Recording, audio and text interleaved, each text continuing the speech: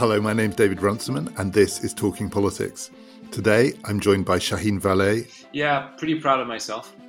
And Chris Bickerton. So I woke up slightly feverish this morning, but because of my deep devotion to the podcast, I clambered out of bed. And we're talking about France, the forthcoming presidential election, and the meaning of Emmanuel Macron. Talking Politics has been brought to you for the last 5 years in partnership with the London Review of Books, who are mourning the end of the podcast the only way they know how, with one last unbeatable subscription offer for Talking Politics listeners. Get 6 issues, that's 3 months of the LRB, where I'll be continuing to write about politics and more, for just £6 by using the URL lrb.me/talk6. That's lrb.me/talk6.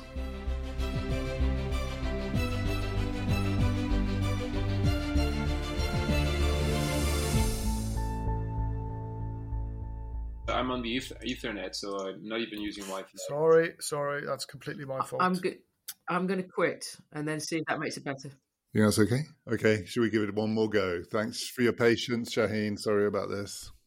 Before we start, I should say that we were hoping that Helen Thompson would join us for this conversation. And ironically, as we come to the end of this podcast, the tech has finally let us down. Helen isn't here this week, as I'll tell you at the end. She will be with us next week. Shaheen Vallée is a senior fellow at the German Council for Foreign Relations. We've talked to him before about France. He worked, once upon a time, with Emmanuel Macron. And we have, over the years, had many conversations with Chris Bickerton about the state of European politics and France and Italy in particular. Shaheen, we're a couple of months out from the first round of the presidential election, and anything can happen in 2 months. There's a lot going on in the world. But as things stand now, do you see any plausible scenario in which Emmanuel Macron does not end up getting re-elected as president of France? Well, I see only one scenario in which that could occur, and that's a scenario where Valérie Pécresse, the leader of the right, of the Républicains, manages to secure a seat in the second round and then beat Macron in the second. But that is a very low probability event at this point, because there are 2 candidates that are more probable to be in the second round than she is, and one is Éric Zemmour, a far right Trumpian candidate, and the other, the infamous Marine Le Pen. So it would be quite a feat for Pécresse to be able to jump 2 seats in the queue and find her place in the second round. And just to be clear, before I bring in Chris to get his view on that scenario, so it's relatively low probability that she comes second. But what's your take, if that were to happen, of her chances of beating Macron? Because that also looks quite a stretch, doesn't it? Yeah, I mean, at the current, polls, Macron is still beating her, 55 to 45 or 57 to 43. So Macron still has a considerable lead over her in the second round.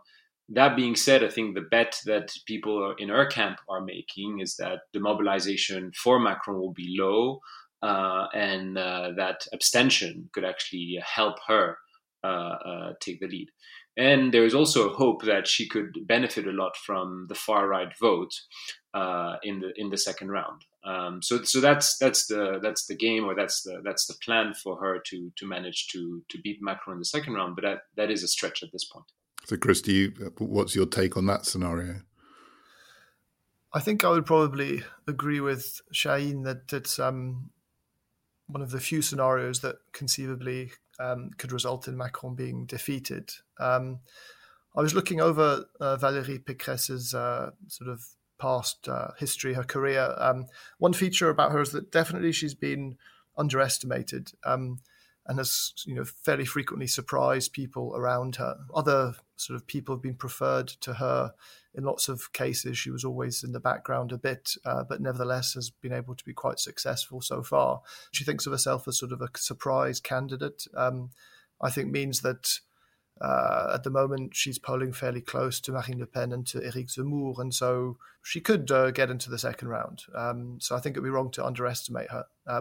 But running against Macron, I mean, in a sense, Macron's kind of team always suggested that they were most afraid of Valérie Pécresse because conceivably she could beat him in the way that somebody like Éric Zemmour would be so polarizing, so divisive that he couldn't. and Macron has the experience of having beaten Marine Le Pen before. So she was the one that they were afraid of. I think they're a bit more relaxed now because her campaign has been pretty bad and she's really struggled to take off. So even if she gets through into the second round, there's this feeling that that Macron could beat her. But the things that Shane said about these contingencies, the turnout exactly, whether people in the end are maybe not so motivated to vote for Macron as they were in 2017, maybe these things would play to her advantage. Shaheen, Valérie Pécresse gave a big speech at the weekend that's had a lot of coverage, not just in France but outside of France, partly because from what I read about it, it was, for the reasons Chris suggested, it wasn't a great speech. Her presentation, she was stiff, she was awkward. It didn't certainly get the sort of uplift for her campaign that she was hoping. But a lot of the coverage outside of France has focused on the fact that she used this phrase, the great replacement, which is one that Marine Le Pen has avoided, though Zemmour definitely not. And it looks obvious that what she's doing is positioning herself not just in the hope that she might get through to the second round, but if she does, her only possibility of winning is to mobilize the supporters of the other two candidates of the right further to the right than her. But it looks like a pretty precarious, risky strategy. I mean, maybe it isn't, but certainly it appears it has a whiff of desperation about it. Is that fair? Yes and no. I mean, I think I'm actually surprised that it's been so surprising, both in France and outside. In reality, it's really consistent with the speeches she has made in the past, and very consistent with something very important she did just after winning the primary, which is to reach out to the right wing of her own party, and in particular our contender in the primary, who was Éric Ciotti, the mayor of Nice. And she went down to Nice, embraced him, and basically managed to pull the party together, basically along a line that is very much to the right end of the historical political balance inside Les Républicains. So she's been tiptoeing with the far right for quite a while, and I think she's made a very deliberate choice since actually the night where she won the primary, that she needed to be to the very right end of her own party in order to keep her own party together, because Éric Ciotti at the time was threatening her of backing Zemmour instead of her. And so I think the political line of the Républicains will be a line at the very far end of their political spectrum, which opens up space for Macron to steal both some of the voters of the traditional Républicain voters, but also some of the political members. You've seen a couple of former ministers of Sarkozy actually announcing that they would back Macron, for instance. So I think the Républicains have made that choice quite a while ago, and that speech, was just a validation of a choice that had been made quite a while ago already. So I suppose that raises the question, which is the one in many ways I'm most interested in, and to get both of your take on this, which is the cliche of the moment in descriptions of French politics is that France as a nation has moved to the right. And this election is being fought out on different gradations of right-wing politics. The left has been squeezed. We've got three possible candidates vying for second place in the presidential election under the system where the competition in the first round is between many candidates. But you've got three polling at around 15% who are really quite a long way to the right. I mean, we'll talk in a second about what right means here, because there's this whole separate question about economic issues and so on. But certainly the focus on ideas about national identity and immigration and so on. What's happened in France? It does seem different features of this are visible in all sorts of democratic settings, including in the United States and indeed in Britain. But why France in particular has there been this movement so that, in a sense, politics has shifted a long way along the spectrum and the fights are all taking place on one side of the divide? To be honest, I don't fully understand it. If either of you can explain it to me, I would be really grateful. Chris, do you want to have a go first? Yeah, I think I'm partly convinced by that in the sense that if you take the cumulative total of what are definitely candidates on the right of the political spectrum, then it seems remarkably high. I'm a little bit less convinced with this idea that France is characterized by this strong rightward drift and that this has come out now in the 2022 elections. I'd say more it's something that's been going on for a long, long time. And what we've not seen is really the fragmentation that we see today. That, I think, is, to be honest, for me, the most striking feature of the campaign so far is how enormously fragmented it is. The left has always been fragmented, and there's always been this attempt to try and unify the left, this big historical project in France. Occasionally it succeeded, and most often it hasn't. On the right, there was this long-standing division between the far right and the centre-right, but now we have this new element, which is the divisions within the far right itself between Marine Le Pen and Éric Zemmour. And if you listen to Marine Le Pen, she argues that Zemmour's project is essentially to destroy the Rassemblement National.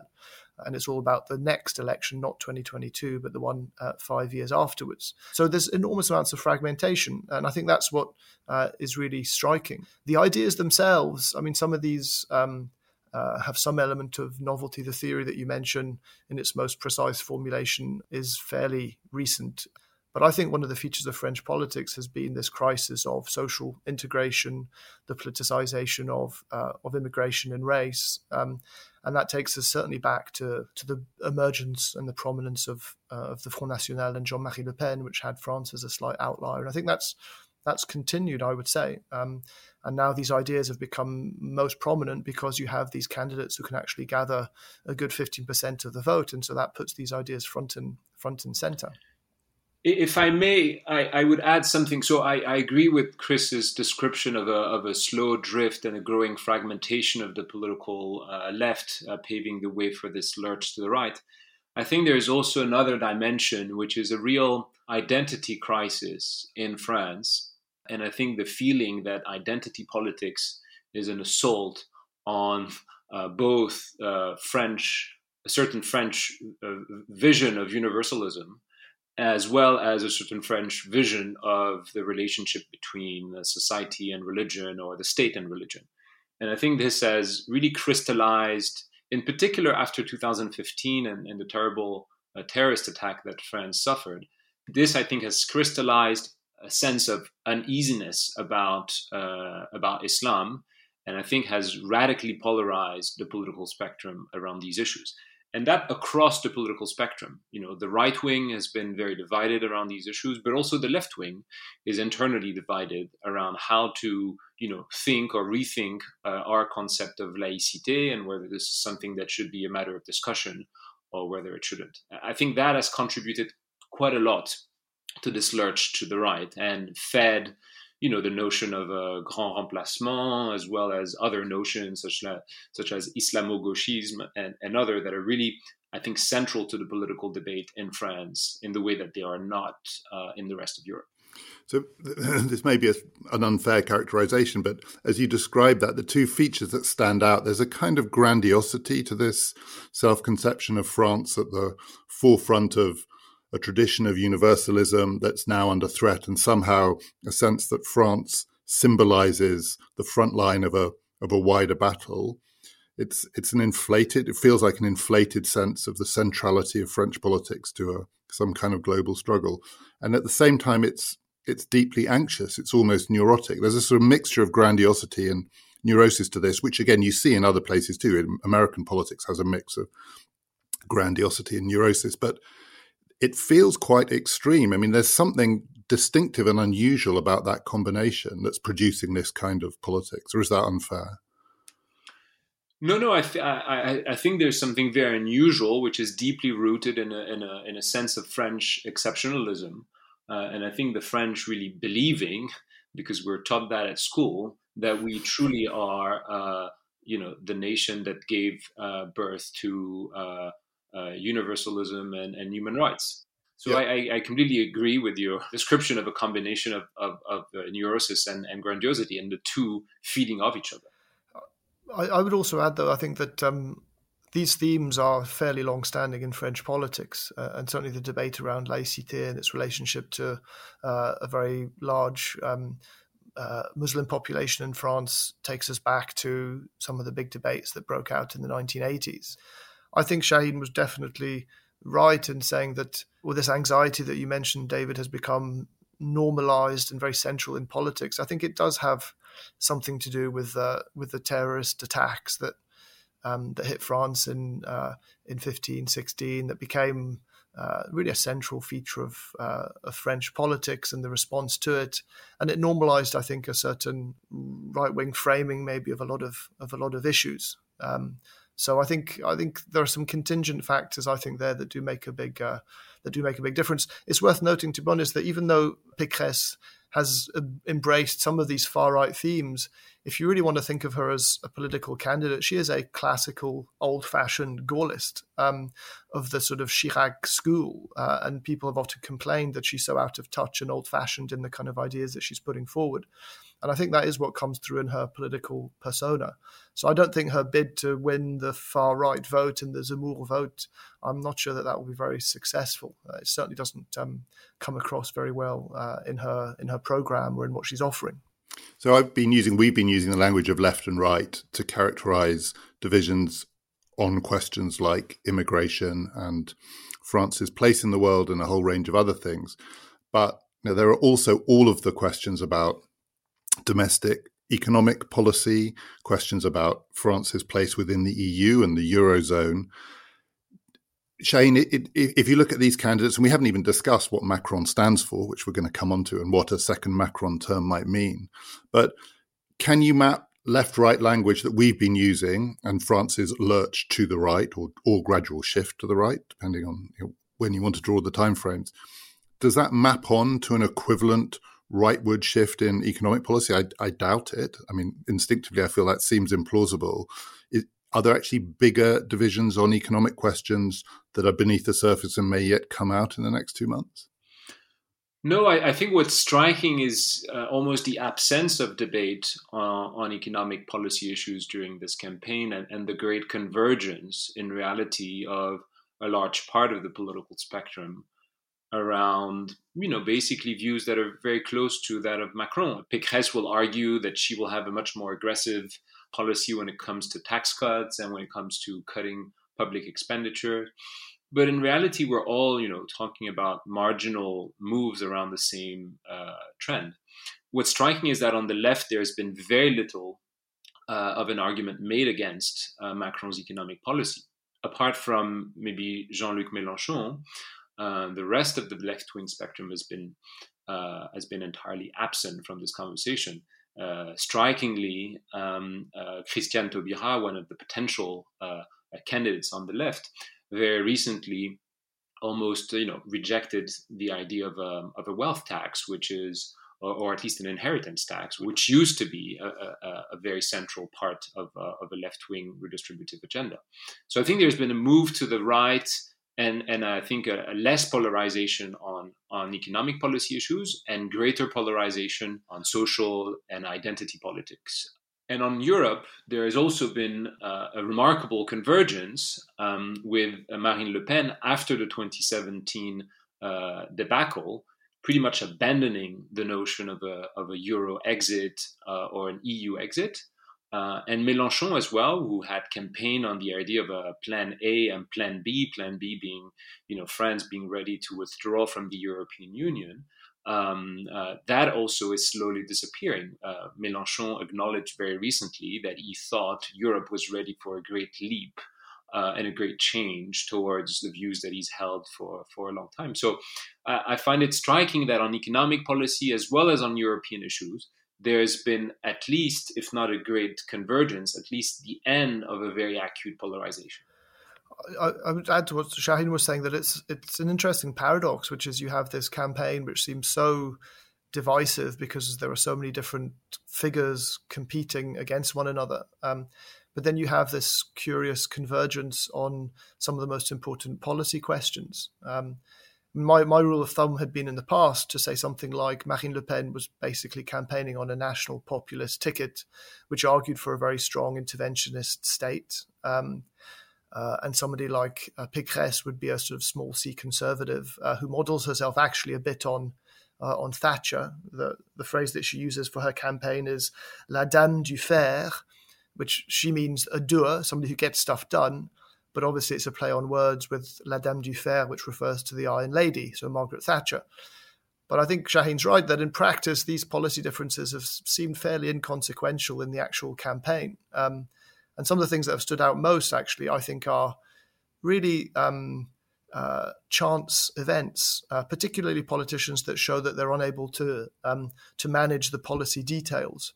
Christine Taubira had this terrible moment where she lost the train of thought completely in something that she was saying, and there was a painful sort of 30 seconds or so where she tried to find herself again, and that really was quite catastrophic, I think. So this, I think, is the terrain where the presidential campaign will be fought, partly ideological around some of these far-right theories, but a lot of it about these contingent sort of factors and showing that you can do a good job. And Marine Le Pen has spent the last 5 years trying to make herself a more credible person in a policy sense, more competent. And I think that will be a big part of the campaign. Talking Politics is brought to you in partnership with the London Review of Books. Ryan Reynolds here from Mint Mobile. With the price of just about everything going up during inflation, we thought we'd bring our prices down. So to help us, we brought in a reverse auctioneer, which is apparently a thing. Mint Mobile Unlimited Premium Wireless. How to get 30, 30, bit to get 30, bit to get 20, 20, 20, bit to get 20, 20, bit to get 15, 15, 15, 15, just $15 a month? Sold! Give it a try at mintmobile.com/switch. $45 up front for 3 months plus taxes and fees. Promo rate for new customers for limited time. Unlimited more than 40 gigabytes per month. Slows full terms at mintmobile.com. So, Shaheen, how much of this economic convergence is a function of the last 2 years and of pandemic politics? It often felt, so go back to 2017 for the reasons you said, that French politics could turn on a fundamental division about France's place in the Eurozone and, as it were, the economic constraints that come with that.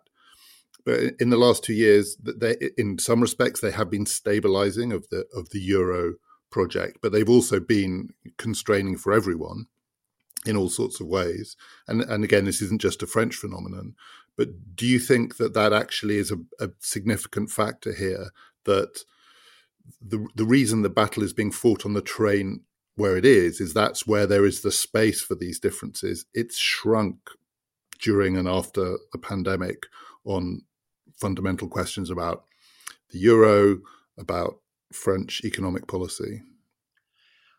Yes, so I think part of the convergence is the result of the pandemic and the economic policy response to the pandemic. But I think some of the convergence predates the pandemic.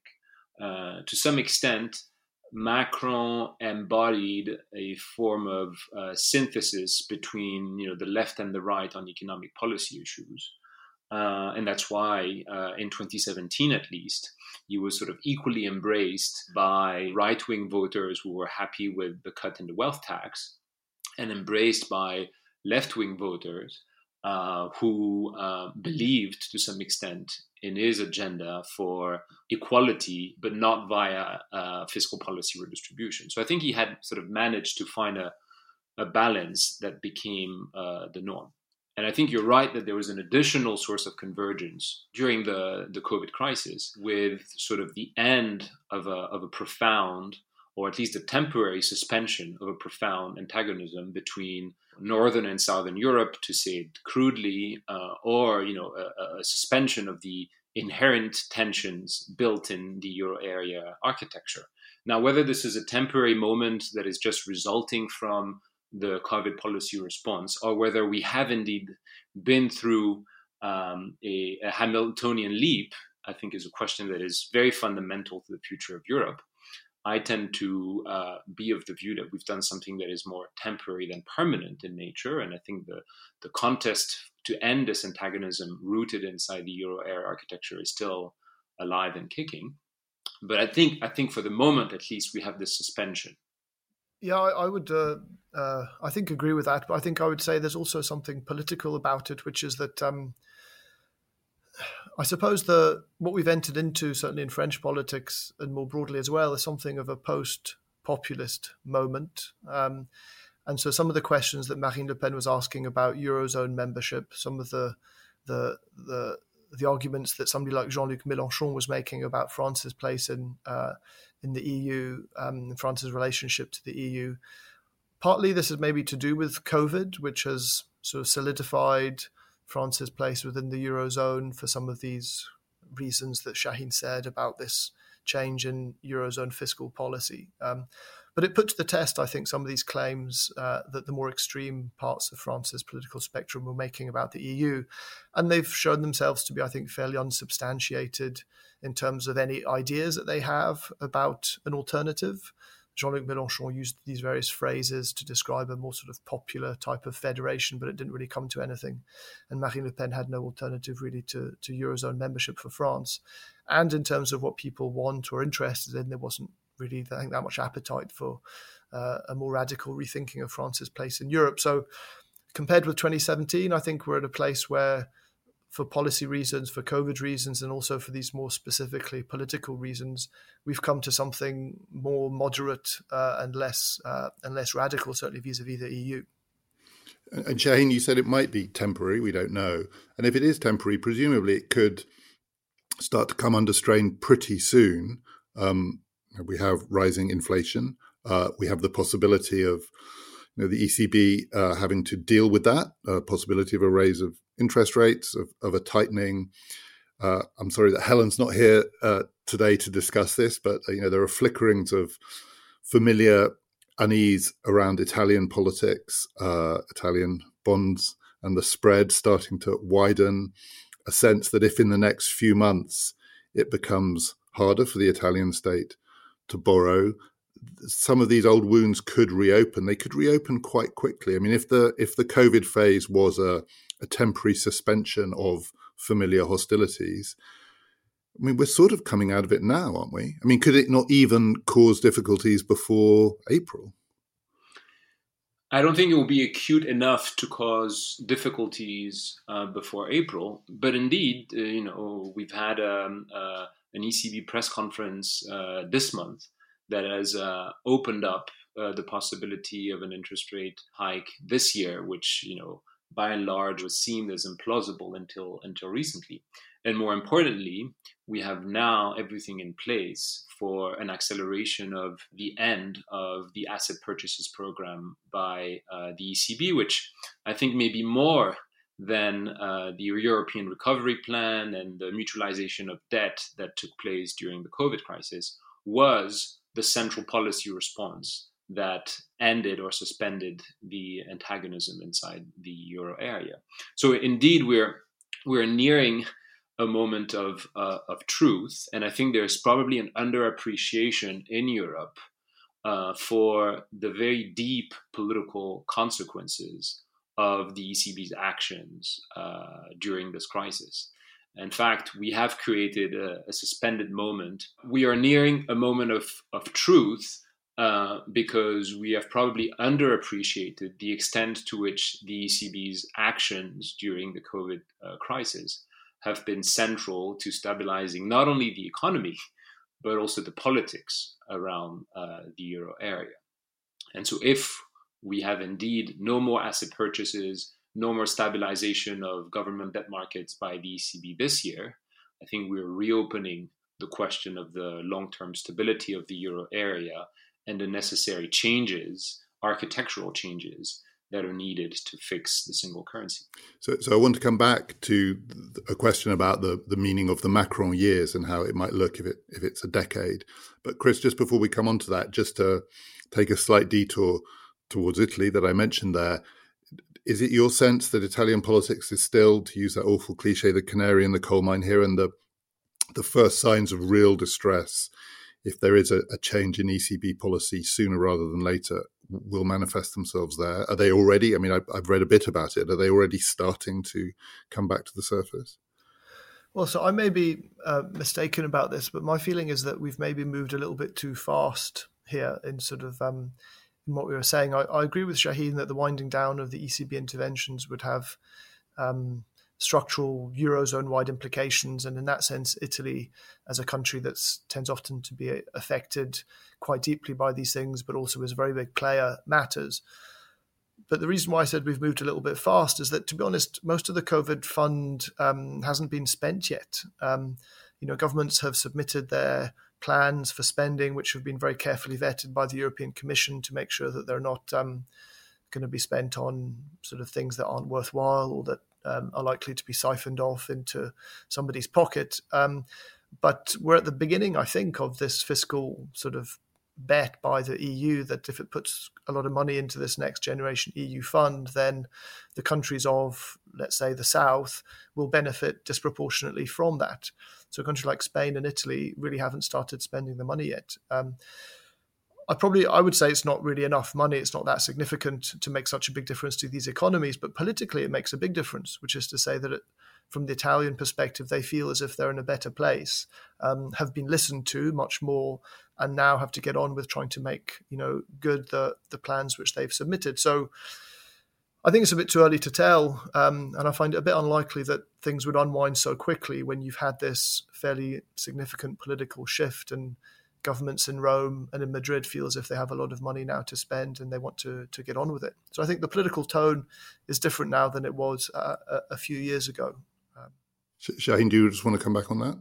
Yeah, no, I agree on the political tone and the consequences of the recovery plan and the EU funding of the recovery plan in Italy. Where I think I have a slight disagreement is that I think economically speaking, the true contribution to stability has been ECB action more so than the recovery fund. The recovery fund was extraordinarily politically important because it enabled ECB action and bolder ECB action for a longer period of time. But I don't believe that 750 billion euros of recovery fund on their own without ECB action would have nearly had the effect that they've had. And so I'm maybe a touch more worried than Chris in the sense that, yes, the recovery fund plays a critical role in stabilizing politics, but cannot trump monetary policy withdrawal if it were to take place. So then to go back to where we started, because we haven't actually talked much about Macron, but assuming that he does win, and so we're looking at a decade of Macron's France, 2017 to 2027.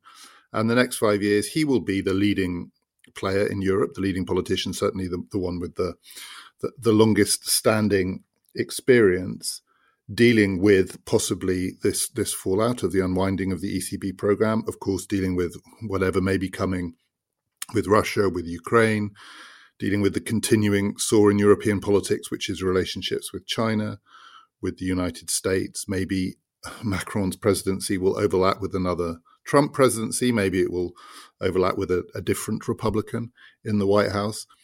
So I'm going to ask you a completely impossible question if we're only halfway through, but I want you to say what you think is the character of this possible Macron decade. It's, we've talked about the fact there's an economic convergence around, or political convergence around a sort of Macronism in economic terms. There's a shift and a real set of divisions in France now because of the rise of anxieties around identity politics.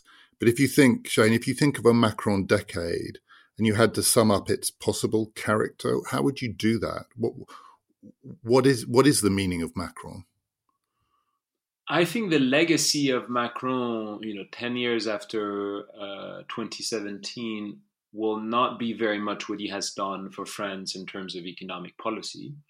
It probably will be more what he has done for Europe, both in addressing the architectural flaws of the euro that we've discussed, some of that not being of his own making, by the way, but also being, the sort of the natural response to events in a typical Luc van Middelaar understanding of Europe. And I think also, so that's for the economic part. And second, I think imposing Europe or making Europe a more consistent and able geopolitical actor. I think that will be his legacy, which is not a small legacy. It is smaller than the ambition he had, because he had another ambition which was very present in his 27 bid, which is basically to transform not only France, but also Europe's politics. He really believed that his brand of politics would be able to put an end to the old divisions and the old traditional parties. And I think there was really a moment at this point where we thought a political recomposition, the end of the old Christian Democrats and the end of the old social democratic parties in Europe could die and could really be rejuvenated by something like the Macron political proposal. And I think that, 5 years into it seems to have failed. It has failed in France, and it has failed in the rest of Europe. We see a lot more resilience of the old traditional parties than I think we thought possible in 2017. And so I think that aspect of the Macron political project is dying or has died. So the legacy will not be on economic policy, will not be on politics. It might be on Europe's stability and standing in the world. But just to push you on that, we are only halfway through. That would be to project the last 5 years through the next 5 years. Is it not equally possible that the next 5 years, if Macron is there, will see intense strain on what he's tried to achieve in the first 5? And if we're talking about a more coherent, a more stable Europe with some of the internal contradictions, if not ironed out, at least better managed, that could come under huge pressure for all the reasons that I mentioned, not just economic, but also geopolitical, China, Russia, and the rest, that the real strains could yet be to come. No, I think so. I think you're right that indeed, we're bound to see more strains, more tension and pressure. But I am of the view, and I may be wrong in that, and that might be might be projecting my own beliefs on Macron's political path. But I think Europe will find a way to respond to these strains, because the alternatives, which is falling apart and disintegrating, is a lot costlier than trying to find a solution. And so I'm optimistic in that sense, and therefore I maybe have the tendency to project the next 5 years when it comes to European politics to be similar to the last five in the sense that Europe will be able to respond to the strains in a more or less constructive way. Yeah, can I I suppose maybe disagree with Shaheen to an extent, which is that I think the legacy of Macron, I think, would be felt very strongly within France at the domestic level. Just to go on a slight detour via the French novelist Michel Houellebecq. Houellebecq used to be the enfant terrible of sort of French literature, but his most recent book is one where he had spent a year shadowing the French finance minister Bruno Le Maire, and it has this scenario of France economically outstripping its competitors.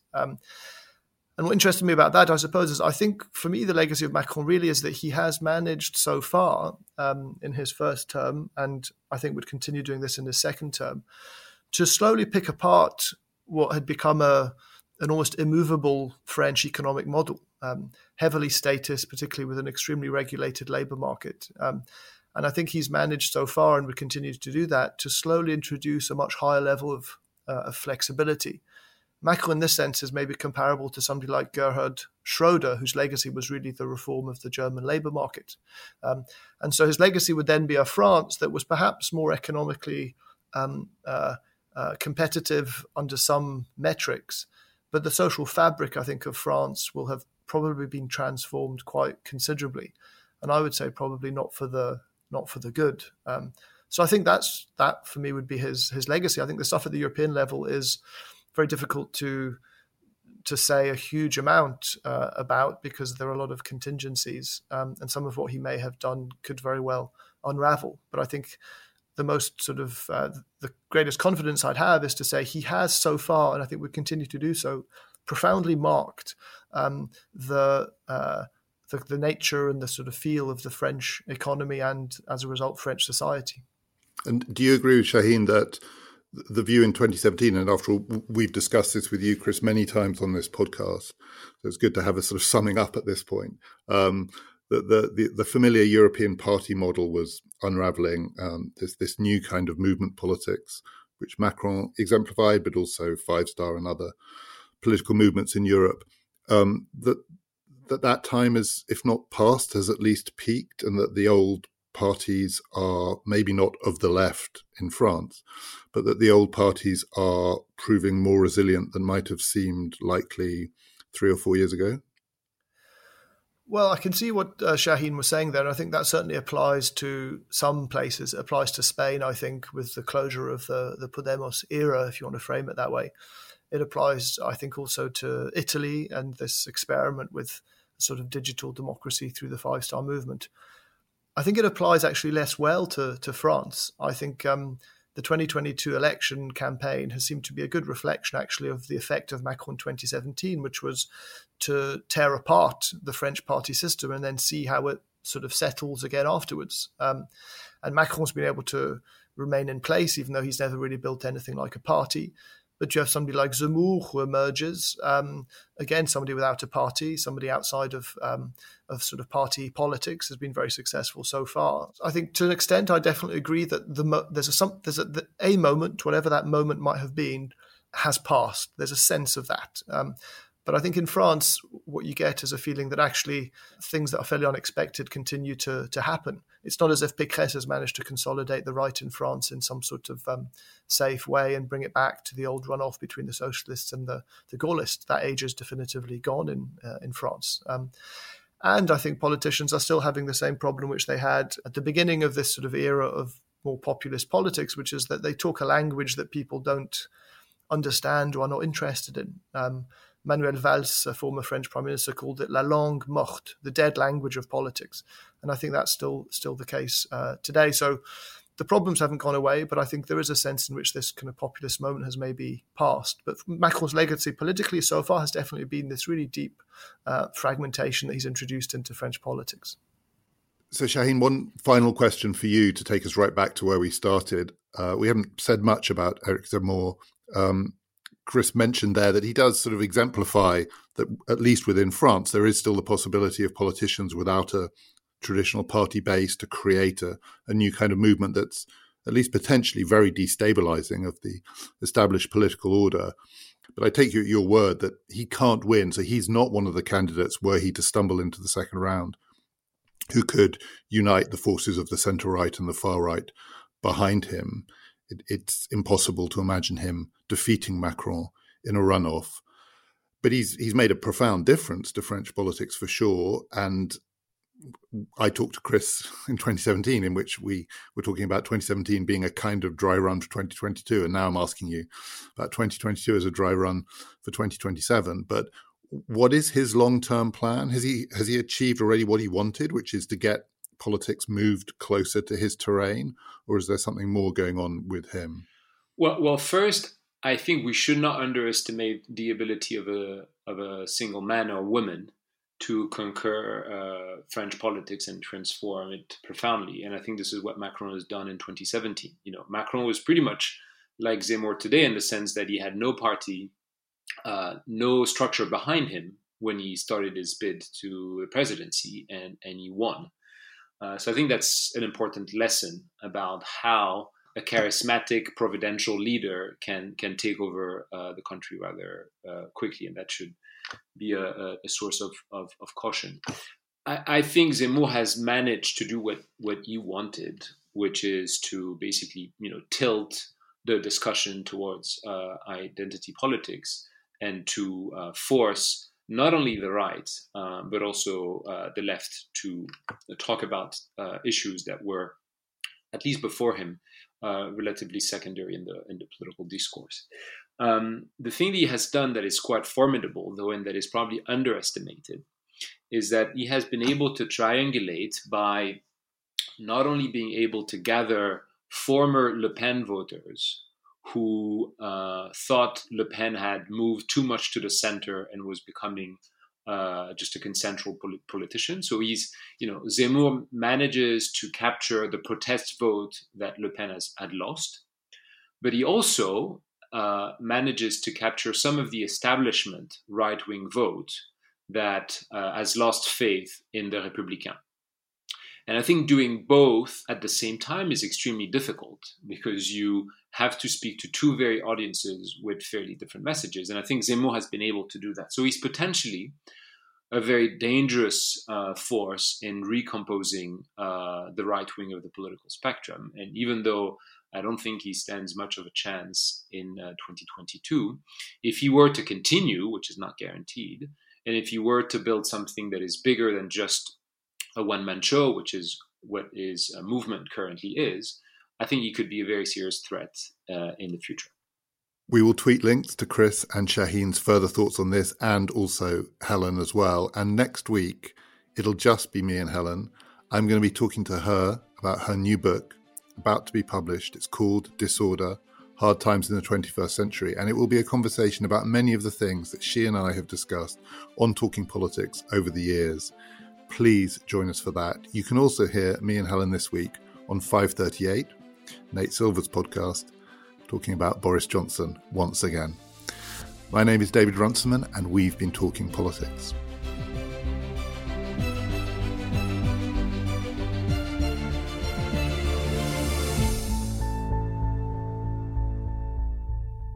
Hello, my name's David Runciman, and this is Talking Politics. Today, I'm joined by Shaheen Vallée. Oh, I need to think of a pithy way of summing him up. Okay. Hello, my name's David Runciman, and this is Talking Politics. Today, I'm joined by Shaheen Vallée and Chris Bickerton to talk about France, Emmanuel Macron, and what it might mean. Oh, God, I haven't even thought this through. One more go.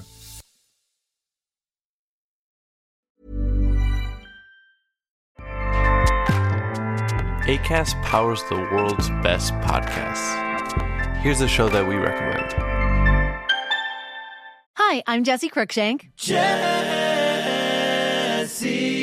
Cruikshank. I host the #1 comedy podcast called Phone a Friend. Girl, let's phone a friend. Not only do I break down the biggest stories in pop culture with guests like Dan Levy and members of NSYNC, I do it with my own personal boy band singing jingles throughout. Because it's my show. It's your show, girl. New episodes of Phone a Friend. Yeah. Drop Thursdays wherever you get your podcasts. So work it, girl, yeah, work it. Okay, that's enough.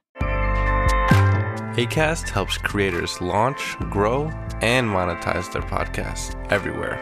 Acast.com.